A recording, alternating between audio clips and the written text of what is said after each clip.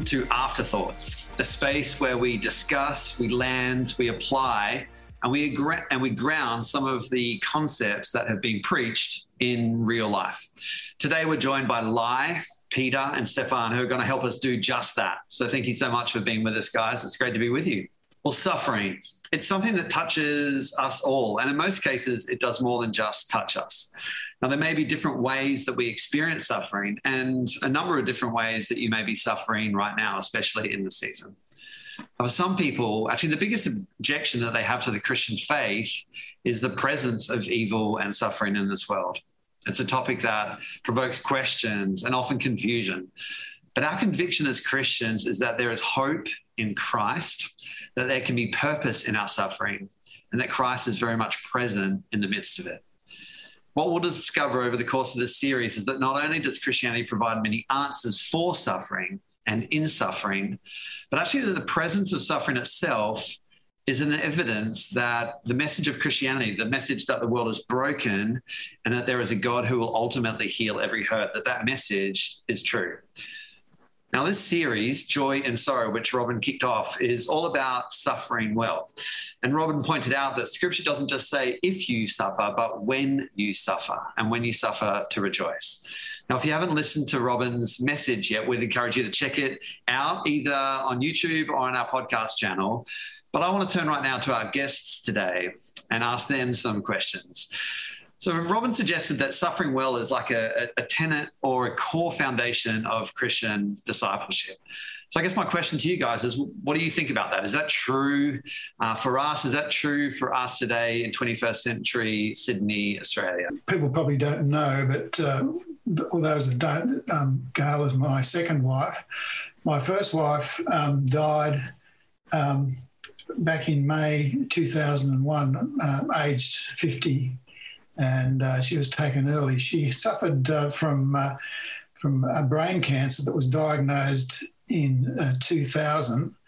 And after 30 years of being happily married and raising two children, we lost our dear mother and wife, Helen. And then the grief that caused brings me my grief experiences. I'd like to bring them to the discussion, and I hope that, in the hope that one day it may help someone else who is suffering in a similar way. Suffering is just so core to the human experience, right? It's something that we share with non-Christians and other Christians alike, and in a strange way, it brings us all together, right? Because it's the shared humanity.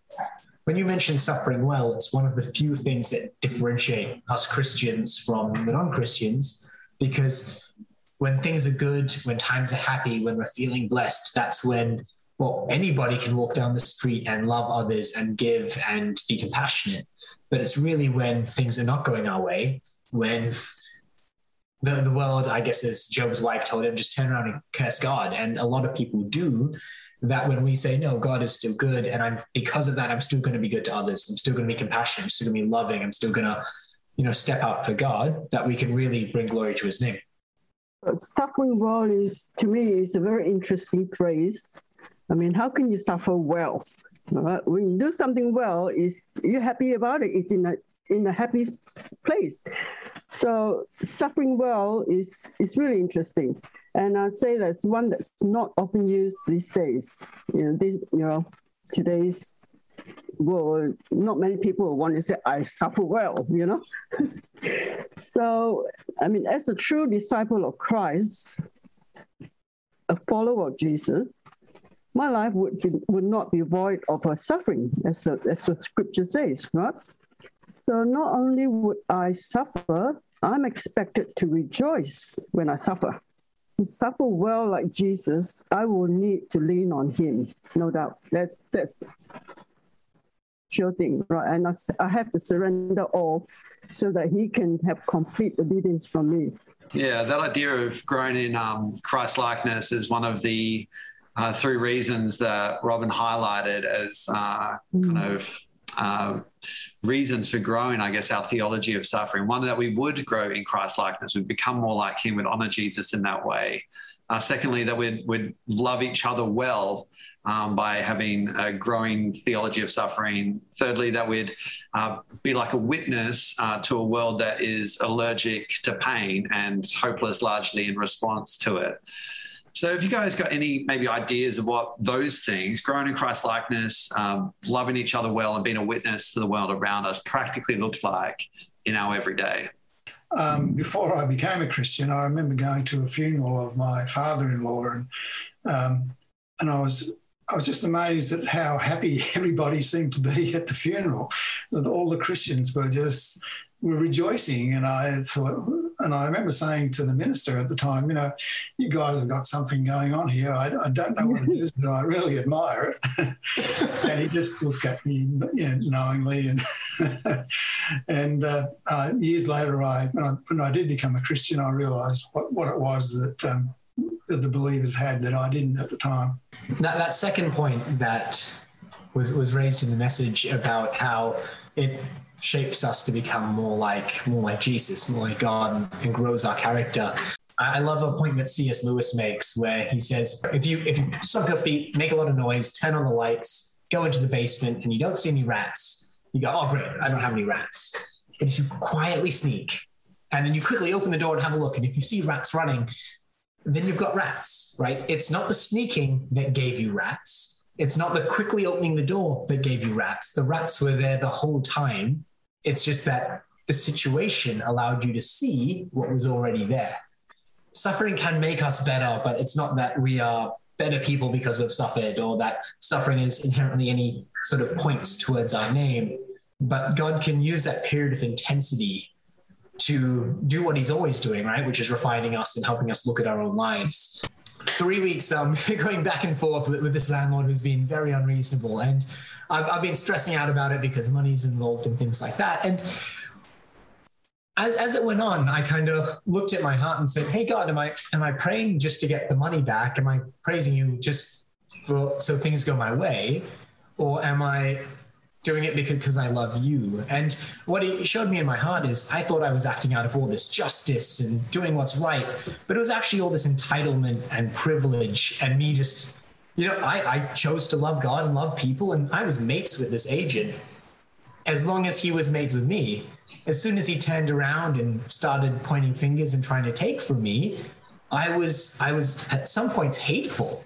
And it was a tough process. It wasn't fun, and I can't say I enjoyed it. I certainly did suffer well for most of it. But by the end, realizing, oh, wow, God, if you hadn't taken me through this, I would have never realized the entitlement in my heart and all this privilege that I was only treating people well because they treated me well, not because I was really just treating them out of the love that God gives us. Wonderful. It's very damaging, for someone who is going through a traumatic episode, to assume that it's something that they've done, to create this. And I remember, when my wife Helen was, after she was diagnosed and was, and being treated, somebody, a supposed Christian, said, "Oh, you must have done something really bad to deserve this," and she fell apart, and it was just very damaging. So, for Christians to assume that it's your suffering as a result of something you've done, is very damaging.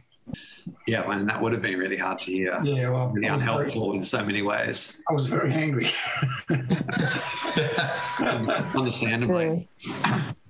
Robin's message, it constantly referred to this idea of a furnace, like a metaphor that to teach us that suffering doesn't only, change us through our experience of hardship to be more like Jesus or more reflective of his character, if you will, but that it also is the context where we often encounter him most intimately. What does this juxtaposition of the hot furnace and the sweet presence of Jesus mean for working out our faith? It just reminds me of going through the refiner's fire, and God being the master refiner, and every time our character is being molded to reflect more and more of Jesus, we get to feel the touch of Christ on us. So it's like imagine a traditional baker, shaping the dough. He pull, he push, he roll it, and sometimes he will slap it a few times to slap it into shape. And all of this time, God is doing this. He's caressing us with His hands. And if suffering means being shaped by Jesus, I want more of it. I surely want more, just so I can experience the intimacy of His sweet presence every time He touches me. So why would I feel pain and suffering if Jesus is with me, and He's in this with me, whatever it is.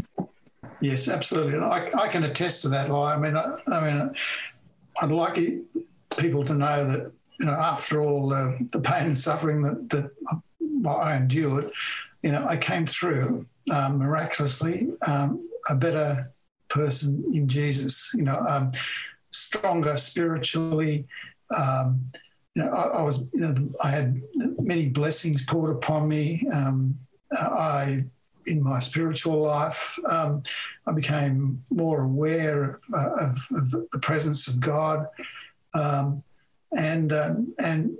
He's blessed me, after all of those struggles that I never could have imagined at the time.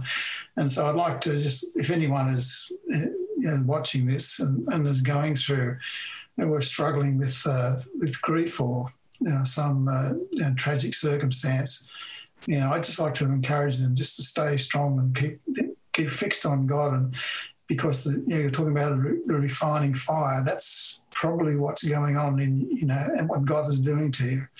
I don't believe that God purposely is tests us and challenges us in these terrible ways. But even if that were true, the end result that God will be there waiting for us, and will encourage us and strengthen us and give us, make us a better, and mold us into a better person in His likeness. Yeah, I can add to that when in the darkest moments in my life, and it doesn't matter what people say or do for you, it just is not enough because they cannot understand what you're going through. And I'm just glad that in those moments, I've got God.